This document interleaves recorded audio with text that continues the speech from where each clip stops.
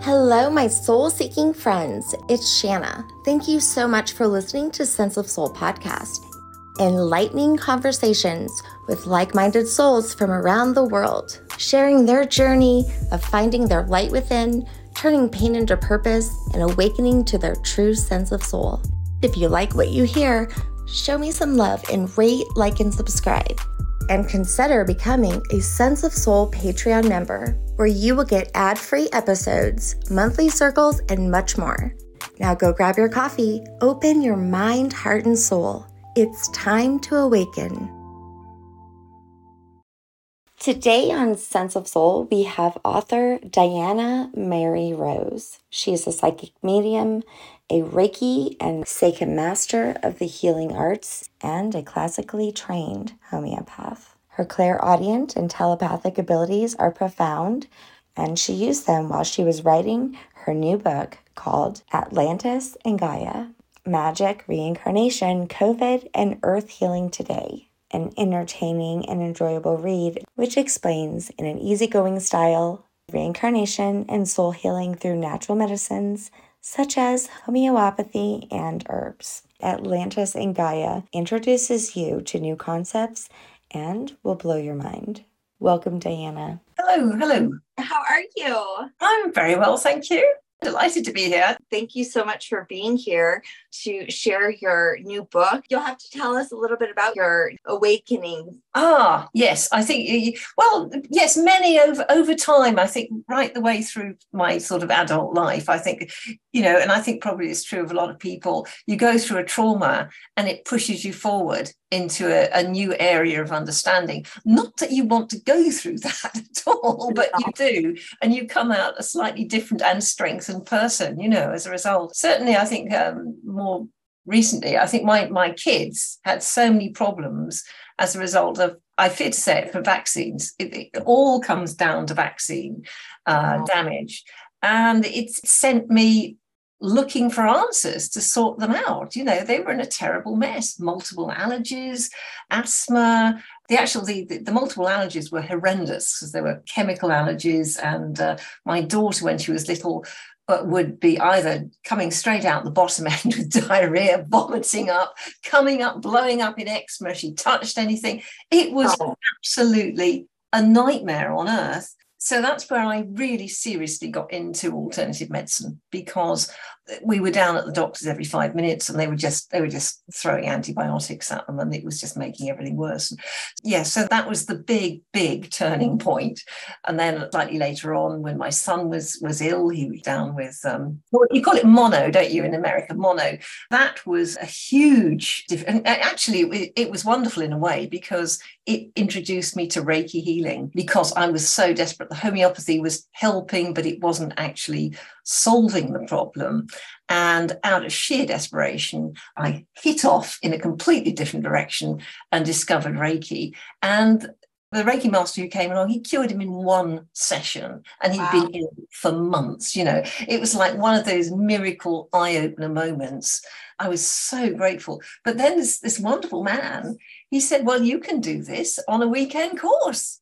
And so I thought, oh, my goodness, just let me through the door now, So that actually propelled me into Reiki, which was a massive eye-opener, massive. But but I went through this incredibly worrying period with Alexander in order to, I thought, he's never going to get any better. It was just awful, So yes, that's exactly what happens. I think you go looking for answers because of the problems that you have, Yes. Yeah. And, I'm a mother, and I also am a Reiki master. I have 4 children, so I found that to be common with you. Yes, I've got 4 children, yeah. Oh, okay. I didn't know that. And, coincidentally, I didn't think about this until I was reading some of your bio, that my daughter also got mono around the same time that I was going through my Reiki journey. Right. Yes. And so that's interesting. And I do remember, her immune system was just so weak for so long. Yeah. So she's getting a little stronger now as an adult. However, I grew up Christian. And when I also discovered Reiki, I think it was also an awakening to, wait, we're energetic bodies? Yes, quite. Yes, who's heard of that before? That's right. You discover all these wonderful things. Yeah, that's right. All the energies around, and Yes, the fact that many of us are ill or sick or have mental illnesses because of the energy that we're picking up around us. Yeah, definitely. Yeah. But a stronger whole can help to alleviate that, yes, I mean, with the Reiki, when I did my first Reiki 1 over a weekend, and it was so many, a couple of symbols on Saturday, and then you come back and you have this wonderful day, and a couple of them on the Sunday. Now, the Saturday evening, there I was in bed, just on that point where you go to sleep and you're half in and half out of sleep. And I saw in my mind's eye a Native American Indian. And he was looking sideways. And I was, it's like you accept anything when you're in that state, you're just going to sleep, And then he blinked, and we just started jumping up the bed. Oh my God, he's alive, and it was such a surprise. But it was a wonderful surprise, and evidently it was something to do with, I don't know if that was my spirit guide coming through or whatever, but it was my introduction, big time, to seeing a spirit. I mean, to start with, as I say, it was just like a picture. I thought, oh, that's unusual. That's a funny thing. It's like in a dream, But then he blinked, and it was just amazing. Yeah. So yes, Reiki certainly moved me forward rapidly, into a new sense of excitement, really, and spirituality. Yeah. So, what was your life like before that? Like your spiritual life? Yeah. It was. Well, if you go back to my childhood, that was very different, because I was brought up on a hill in the Welsh Mountains, in a big garden, no one really there to play with particularly. So I used to play with the fairies, and I had a fairy castle, and I'd go along and I'd chat to my fairies in the fairy castle. I even used to play tennis with the fairies because I knew they were in the hedge. So my fantasy world was an extraordinary place. And I just knew they were there. I just knew they were. I used to drag my grandma along to see my fairy castle and explained about all the fairies. So, yes, there's that. But then slightly later on in my childhood, I used to have terrible trouble sleeping, because every time I closed my eyes, this brilliant light would come and shine on my eyes, so it was like bright light coming in. And I was so terrified of being blinded by the bright light that I just couldn't go to sleep. I can't close my eyes because I didn't want to see that bright light. Now, I just thought I was being silly. And of course, nobody understood. But now, as I understand that it links into all sorts of things. For a start, I realized that was a healing light coming in from spirit. And somebody said, really only in the last 10 years, if you'd gone with that light, you would have gone through and met the other world, because I was obviously incredibly sensitive. I didn't realize that. I was just pushing it away because I was terrified it was going to blind me. It was so bright. But then again, once I began to realize that we have past lives, finally, I realized that I did have a horrific life in World War I. And I've seen this, I've witnessed it since. And it brought through a phobia of blindness, because ever since I can remember, certainly since the age of 3, I was terrified of blindness. So, of course, this bright light coming in my eyes, the first thing I think is, it's going to blind me. I can't sleep. It's going to blind me. So it's fascinating. So yes, in other words, in my childhood, I was very sensitive, and I would say very psychic. Yeah. It's so amazing that there's something to that space that you were talking about, that in between awake and asleep, theta brainwave, which children are also, until they say maybe 7 years old or school time, that they're also in that same space where they're only receiving, right? They're not putting out a lot of thoughts. They're only in the place of receiving information. Yeah. And, and I love that state. That's where I'm always trying to get back to as an adult. Yes. Yes. But, our children are so divine in our journey because my children have taught me so much. One of the first things that really pushed me into my spiritual journey, my youngest daughter, is when before she was 5, she was like four, almost 5. She had told me and her older sister, this is a little girl who loved fairies, princesses, ponies, all the things. But she told me out of the blue, did you know one time I was an old man? And me and my oldest daughter looked at each other like, weird. And she goes, yeah, my name was John Williamson. Wow. And so we kind of just we were confused. And then I think it was my oldest daughter said, well, what do you know about him? And she goes, he lived in New York. Yeah. And then she never talked about him again. And we just laughed it off and thought it was kind of strange that a little girl who would want to be a princess would choose to say that she was once an old man. It just didn't make any sense. And so I signed up for my first past life regression because I wanted to see what this is about. Yeah, fascinating. So what happened when you had a regression? I remember it was my birthday about 7 years ago. And I really went under fairly quickly. And it was a very long regression, but I was on a plantation and I was of mixed race. It was very detailed. I did have an in-between life that was very, very interesting, where my spirit guide called me by my soul's name, which was shocking. And then about 6 months later, or maybe even less, I ended up doing my ancestry. And I actually found so many plantation owners in my tree and found out that I was French Creole of mixed race. Oh, right. And I never knew any of this. Yeah. So there were so many synchronicities that started happening and unfolding, and I just kept leaning into them. And it was a huge part of me. It is fascinating. I mean, I think with the more I look into past lives, because I've been sort of studying them now for maybe 12, 15 years, at least, well, more than that probably, the more I realize that our natural assumptions, those instinctive assumptions, are very often coming from a past life. They're there sort of hanging around in the aura. And, you think, well, why do you feel like that about so-and-so? There's no logical reason why you would feel like that other than the fact it's there in the auric field. And in another lifetime, it mattered or it happened, something happened to create that, and it sort of filters through.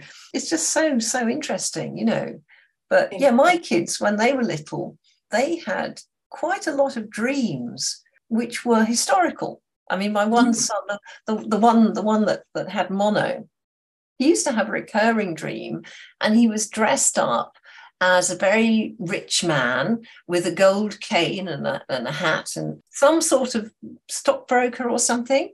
And he lost all his money. He said, I know there's no point in trying to accumulate money because I will lose, you just lose it, because this dream was kept telling him that. And now, of course, I realize that was a past life where he had experienced that. For a long time, I thought, well, maybe it was the great crash, the stock market crash or something. But it was something like that. But it was a recurring dream. And he was like, anything from, well, presumably from 0, I would say, right up to 10 or so. He'd have these dreams and they kept coming. But you think about it logically, it's a bit weird to dream when you're a small kid. That's not logical. So it's much more logical, really, to realize that you're simply seeing yourself as you were in a past life. Yeah, right. They've all had dreams like that, and they're fascinating. I had a dream, and it was a recurring dream for years.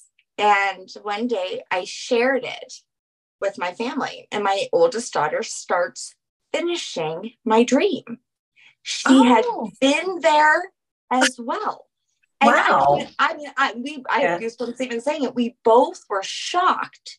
Yeah. And hers was reoccurring too. But the difference was I was looking for something. Yeah. And I didn't know what I was looking for. And she was hiding in this place. Yeah. We didn't figure it out for years, but when we did, I was like, wow. Yeah. It's wonderful. It's wonderful.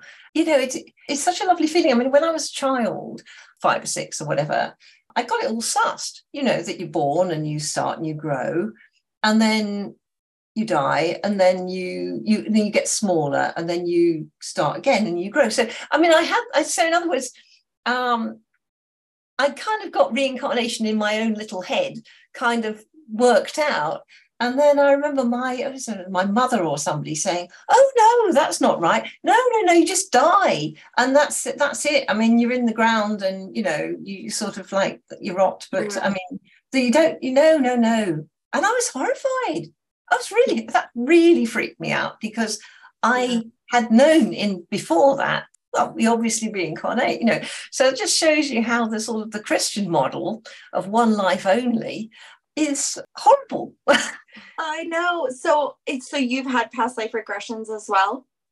I have not regressions, but I have seen many past lives when I meditated, or during a healing session. Certainly during a meditation session, I've seen many of my past lives. Mm-hmm. And more recently, I mean, I've been meditating for maybe 12 years, and as you meditate, you become more and more psychic. And my clairaudience, which started off 20 years ago as the odd word coming through, and then it was a sentence and a few pictures. But as I've meditated, it's become stronger and stronger and stronger and stronger. And then about 3 years ago, it suddenly kind of flipped into telepathic clairaudience, where you're simply having a conversation with a spirit guide.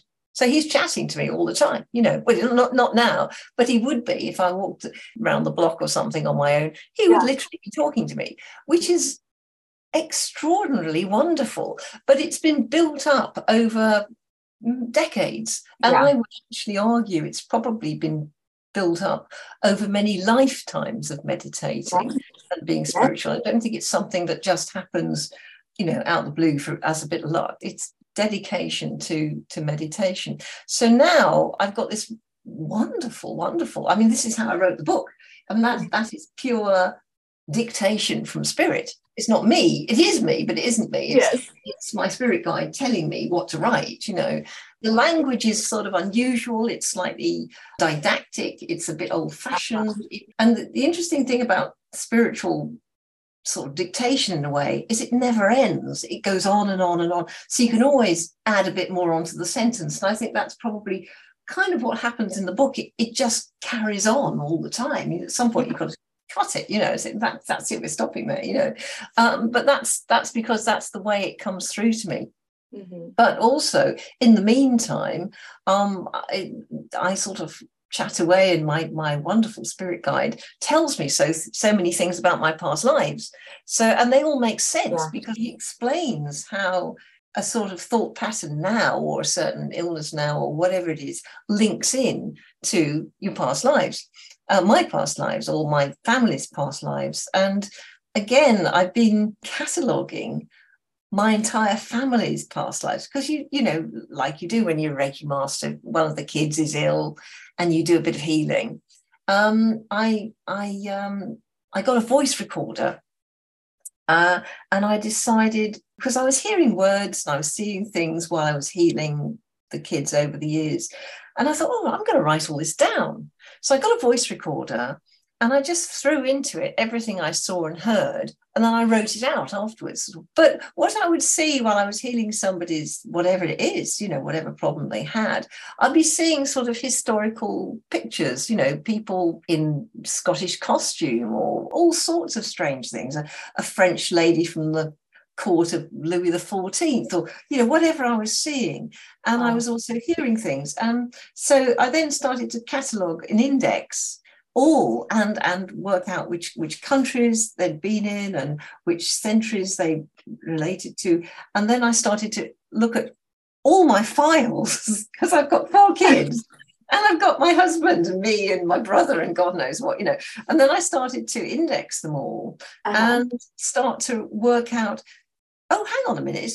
So Christopher, in that life, he seems to know Alexander. They were in the same life together in that one. That's interesting. So I'm sort of starting to look at all the interrelationships. So I hope one day when I've got time, I certainly want to write it for my family. That is so cool. You'll like this. So early on in my Reiki journey, discovered a spirit guide that I would see every time in my meditations. And I remember one time in a dream, my mama is what I called her. My grandma said, his name is David. I was like, oh, okay. So that's why I started calling him. But I couldn't speak with him because he was a mute monk.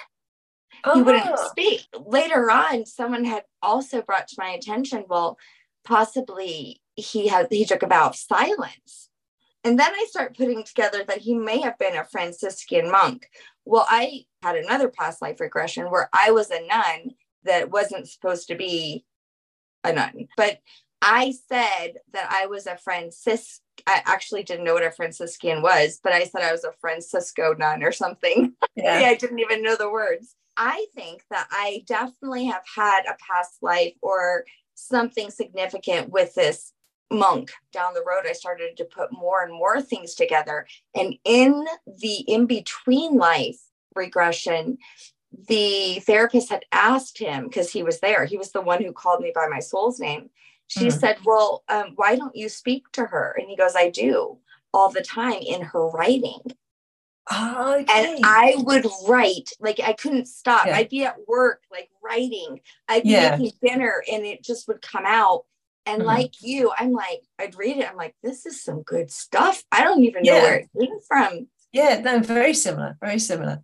Yeah, except with me, I actually hear him talking. But yes, you're getting the inspiration to come straight through, and yes. And what's interesting is I was so focused on the past life regression part, I forgot that happened. So it wasn't until years later when I re-listened to the regression, I heard that and I was like, oh my gosh. I've been making fun of the guy saying he had been talking to me. Hey listeners, have you wanted to try out some of the amazing sessions heard on Sense of Soul podcast? Perhaps you wanted to learn more and didn't want to break the bank in doing so. Well, now you can. Each month, as a Level 2 Sense of Soul Patreon member, you can experience mini intuitive sessions from a range of unique healing modalities from some of my most favorite guests for free. That's right, for free. It's my way of giving back and to thank you so much for your support. So go to www.patreon.com/Sense of Soul. That's www.patreon.com/Sense of Soul. You can also find this link in the show notes. Now, do you feel that maybe you've had past lives with your spirit guides? Do you think undoubtedly. In fact, I've been told so. That's right. Okay. I think that's right. I think there is very much a sort of sense that spirit guides, they can be up there permanently, but on the other hand, they've all incarnated on the earth multiple times. And out of those multiple times, we will have been together on some occasions. That's right. Yeah. Do you have a name for your spirit guide? I mean, is it male, female? It's a male. It's Thor, the god Thor, the Viking god Thor. Oh, okay. That's right. And it comes through again and again and again, hundreds of times. So there's no disputing that his name is Thor, and he calls himself a minor deity. Yeah, and he's got a lovely deep voice and a great sense of irony, which I find so funny. He's got a very ironic sense of humor.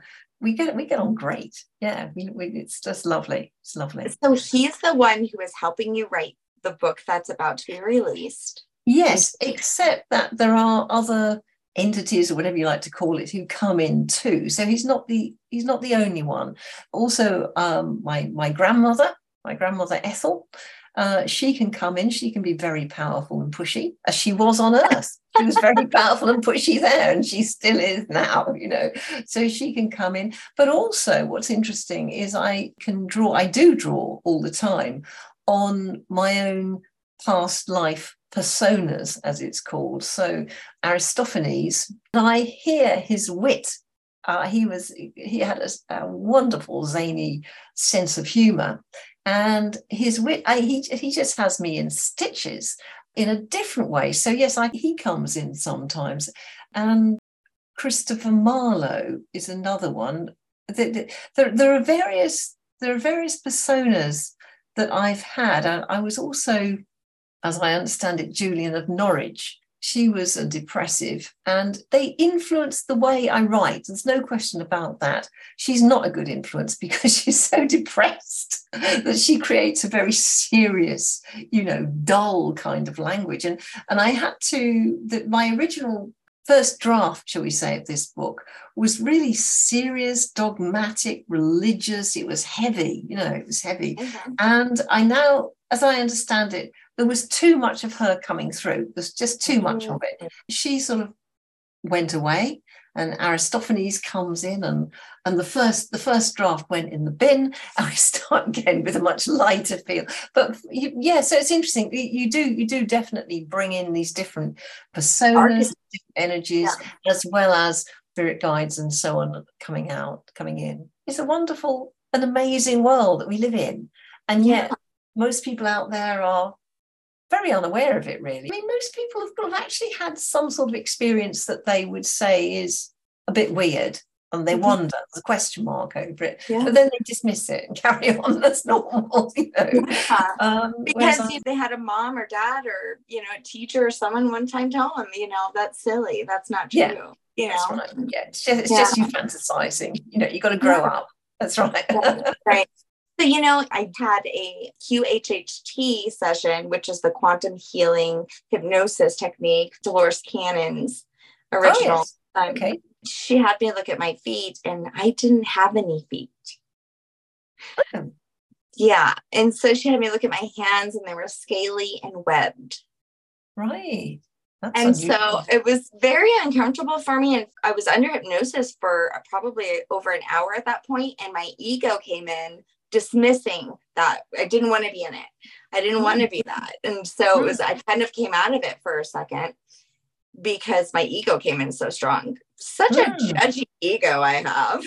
Yeah. So a lot of people suggested, well, maybe it was like the time of Atlantis or something, or maybe you were a reptilian, a root race. I've had a lot of people suggest different things. But tell me the significance of Atlantis in your book, and how that is something that your guides wanted you to bring to most definitely. That's right. Atlantis keeps coming in again and again and again.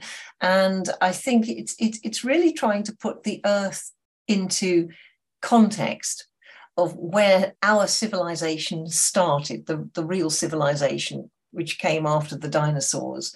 And it came with Atlantis, the Atlantean civilization coming from another planetary system and arriving. And there seemed to be at least 3 attempts by the Atlanteans to come back over many, I don't know how many thousands of years, but they landed at least 3 times. On a couple of those, they crash landed. But they have sort of underpinned our entire society. And the ley lines seem to be absolutely crucial to the health and welfare of Gaia's living body, as we call the living body of the Earth. And the ley lines have been destroyed multiple times over through history. A lot of the information that comes through is about healing the ley lines, and where ley lines are healthy and well, that's where the rainforests are enabled to recover and so on. So a lot of today, there's an influence in terms of spiritually, the universe is focusing on healing the ley lines around the world in order to bring sustenance really back to what you might call Mother Gaia, or whatever you like to call it. During the civilizations of Atlantis, there have been undoubtedly nuclear wars, and areas of the Earth have been blown apart and reshaped. And I mentioned that in the book. And then Mu, there are 2 other civilizations, Mu and Lemuria. And I think Mu might get a paragraph. Basically, it's about Atlantis and how our entire society comes from that. Much of our language comes from Atlantis. And also multiple personalities huge sort of world stage personalities have incarnated first in Atlantis. They come from Atlantis. So, for example, I mentioned George Harrison, John Lennon of the Beatles, and how they were Atlanteans to begin with. They came to restructure the earth, to heal the earth, and their light is phenomenally strong. And many other, heroes, as I call them, my heroes in my books, have Atlantean descent. Yeah, and how a lot of music comes from Atlantis as well, and so on and so forth. It's quite extraordinary. But yes, as the more I write, and I mean, this book is one book. I've also written another book, and Atlantis comes right back in again, and George Harrison comes right back in again. So, dear George, he's such a fascinating character of huge goodness and power within the earth. I hesitate to say I use George to explain multiple incarnations, although I do reincarnation again and again, because I couldn't keep him out of the book. This is where it's called mediumship, clairaudience and so on, and how I'll be happily writing away some fascinating spiritual sort of insight. And into my head comes George Harrison. I mean, this is what happened when I was first writing this. And I said, well, the Beatles came. I said, I don't want the Beatles. They're has-beens. They're over. They're 50 years out of date. So I just literally would dump that, delete the paragraph. No, I don't want that. Because I can. I've got free will. I can delete, paragraphs if I want to delete them. I thought, no, I don't want the Beatles in. So I'd just carry on writing. And the Beatles come back in again. And after about, I think, 6 attempts to delete them, I thought, oh, what the hell? I'll just go with it. And whoa, that was so fascinating. So sometimes I think when there's a message that my spirit guide or whoever's up there wants to get through to the earth plane via my writing, they just keep bashing away at it until I give in and say, okay, I'm obviously not going to get away without mentioning George Harrison. Let's go for it. Fine. I'll do it. That's right. So George, he's lovely. I love him. But George comes in a lot. Other really fascinating superstars who are obviously hugely spiritually evolved, like Fred Astaire. The only people who come into my book are very highly evolved spirits and are here for a genuine purpose of healing the world. Yeah, I use them to really talk about reincarnation and how karma works and so on, because everybody's heard of a superstar.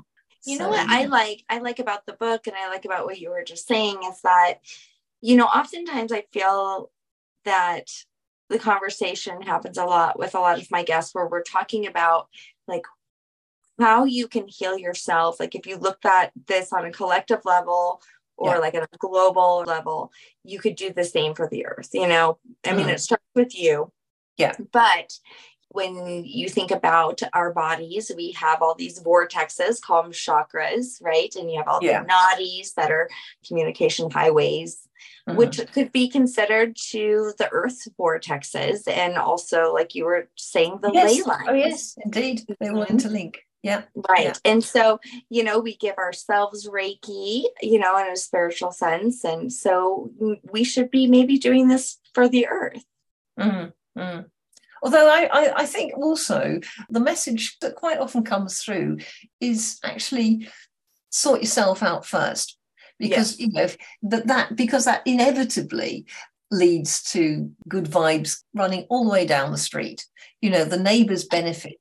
So rather than leaving yourself depleted and helping that little old man over there, and your good vibrations inevitably help him anyway. So it's that kind of thing. It's the opposite to that dear old Boy Scout thing, of going around sort of doing good deeds. It's actually, no, sort yourself out first. You're number one, and then everybody else will enjoy the benefit of your good vibrations and your positivity, Yeah. Be the change you want to see in the world.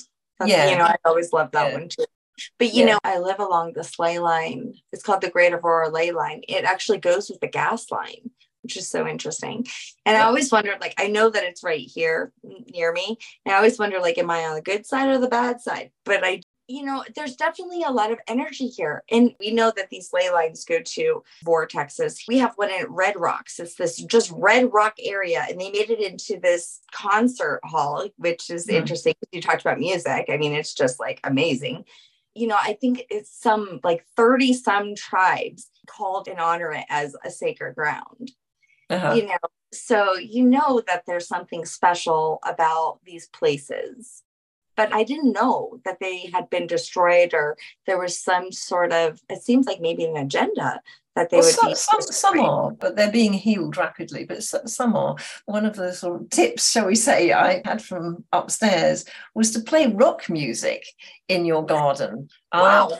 Rock music is incredibly healing on an earth level, because it is such a boom, boom, boom, sound.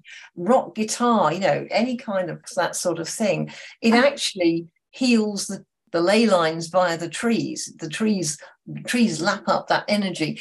It's a very earth god sound, isn't it? Playing that kind of music. I play a lot of Stevie Nicks. And the Beatles. I love the Beatles. Yeah. My dad was a huge Beatle fan. My mom was huge John Lennon. I mean, when he died, I remember the day very clearly. She was so devastated. Yeah. I still play his music. In fact, even my younger kids love the Beatles as well. Yeah. But their intention in the writing of their words, of their music, was so beautiful and so peaceful and loving and hopeful to the world. It's an interesting thing, because obviously as I understand it now, they are huge, huge powers, all four of them, massive powers. Wow. But when you think about their message, it never wavers. Yes. You remember that one time where all of the different celebrities and artists got together and they did the "We Are the World" song? Oh, yes. Well, in the mid-'80s, you mean the Live Aid? Yes. And they were, it was a fundraiser. I remember. Yeah, that was an extraordinary moment, wasn't it? Yeah. But we need that right now. We need something big like that right now. Yeah. Yeah. You need to talk to your guides and make this happen. They can arrange it, maybe. My assumption is that your guides had you write this book for the collective, did they not? Yes, definitely. Yeah. What was the big message that they wanted to, reveal? The big message. God, there's so many so many huge messages in it. I think it is simply to wake the world up to the idea that we live multiple times and that we are responsible for the earth.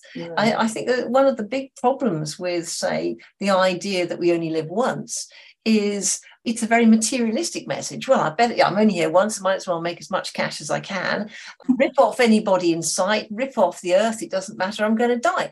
But if you understand that actually you come back, you have to experience the consequences of your doings, it wakes you up to think, well, actually, maybe I should live my life slightly differently. It definitely has an impact on the way you live your life. So I think the message really is that we live multiple times, and how karma works, so that even though we may not sort of, you get all sorts of terrible people doing terrible things, you think they got away with it, but they don't, because they have to in some way work through those consequences in a future lifetime.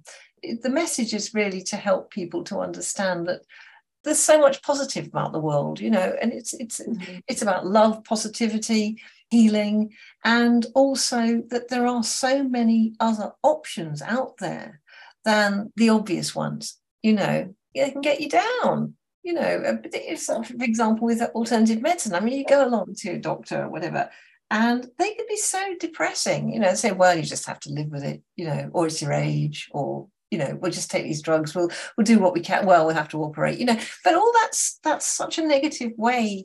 But it's essential if that's all you know about. I think it's important to know that there are so many other methods of healing which are effective and work. It is our birthright. It's in us to be able to heal as well.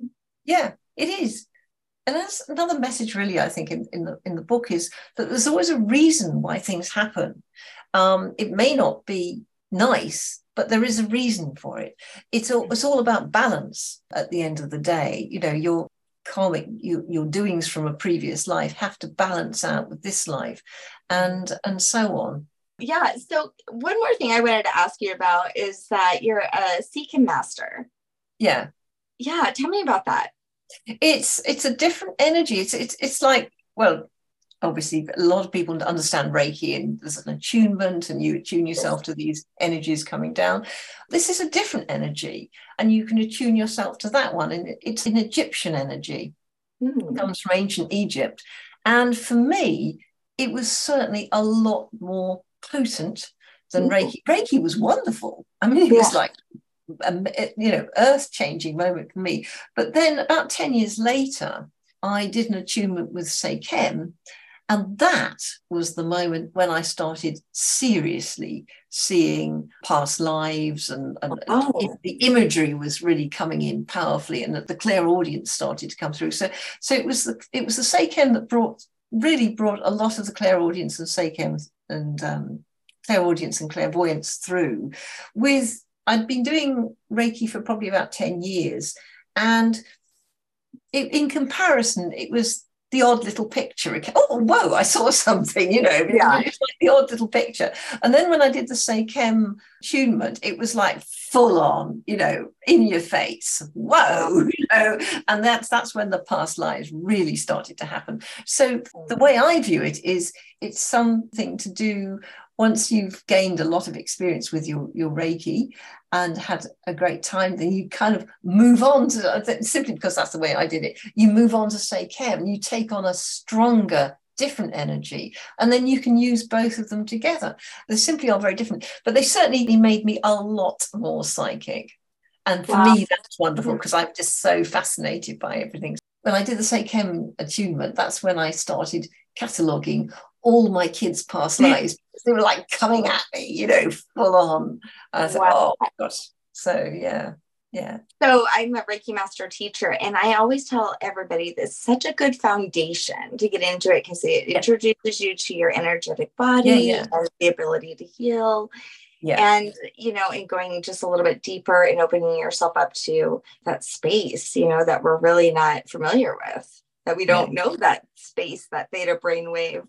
And so I am very curious about Seikhem. Yes, Sekhem, Seikhem. Yeah. I'm sure this Seikhem is very old. Am I right? It seems it's very old practice. Yeah. But I love how it's coming back. This is just amazing. So it's like a remembrance of, you know, parts of our soul that have already lived before. That's how I feel all the time. Because you started out this conversation saying, you know, it's those little things that you think you know in your head, you know, that you probably know it from somewhere for sure. Otherwise, why is it there? And I have felt that way so many times. And I just think it's very beautiful. And I would suggest leaning into it. And that's what I've done, you know. And I think also, I mean, I think, well, not say anybody, but I mean, I think a lot of people can kind of intuit where they've been before because of how they feel in that place. And I remember when I was 13, we went for a holiday and we went to Versailles, and I was so energized. Whoa, you know, and I just couldn't get enough of Versailles. I just never could leave. Now, and I just thought, well, it's a nice place, and I like palaces.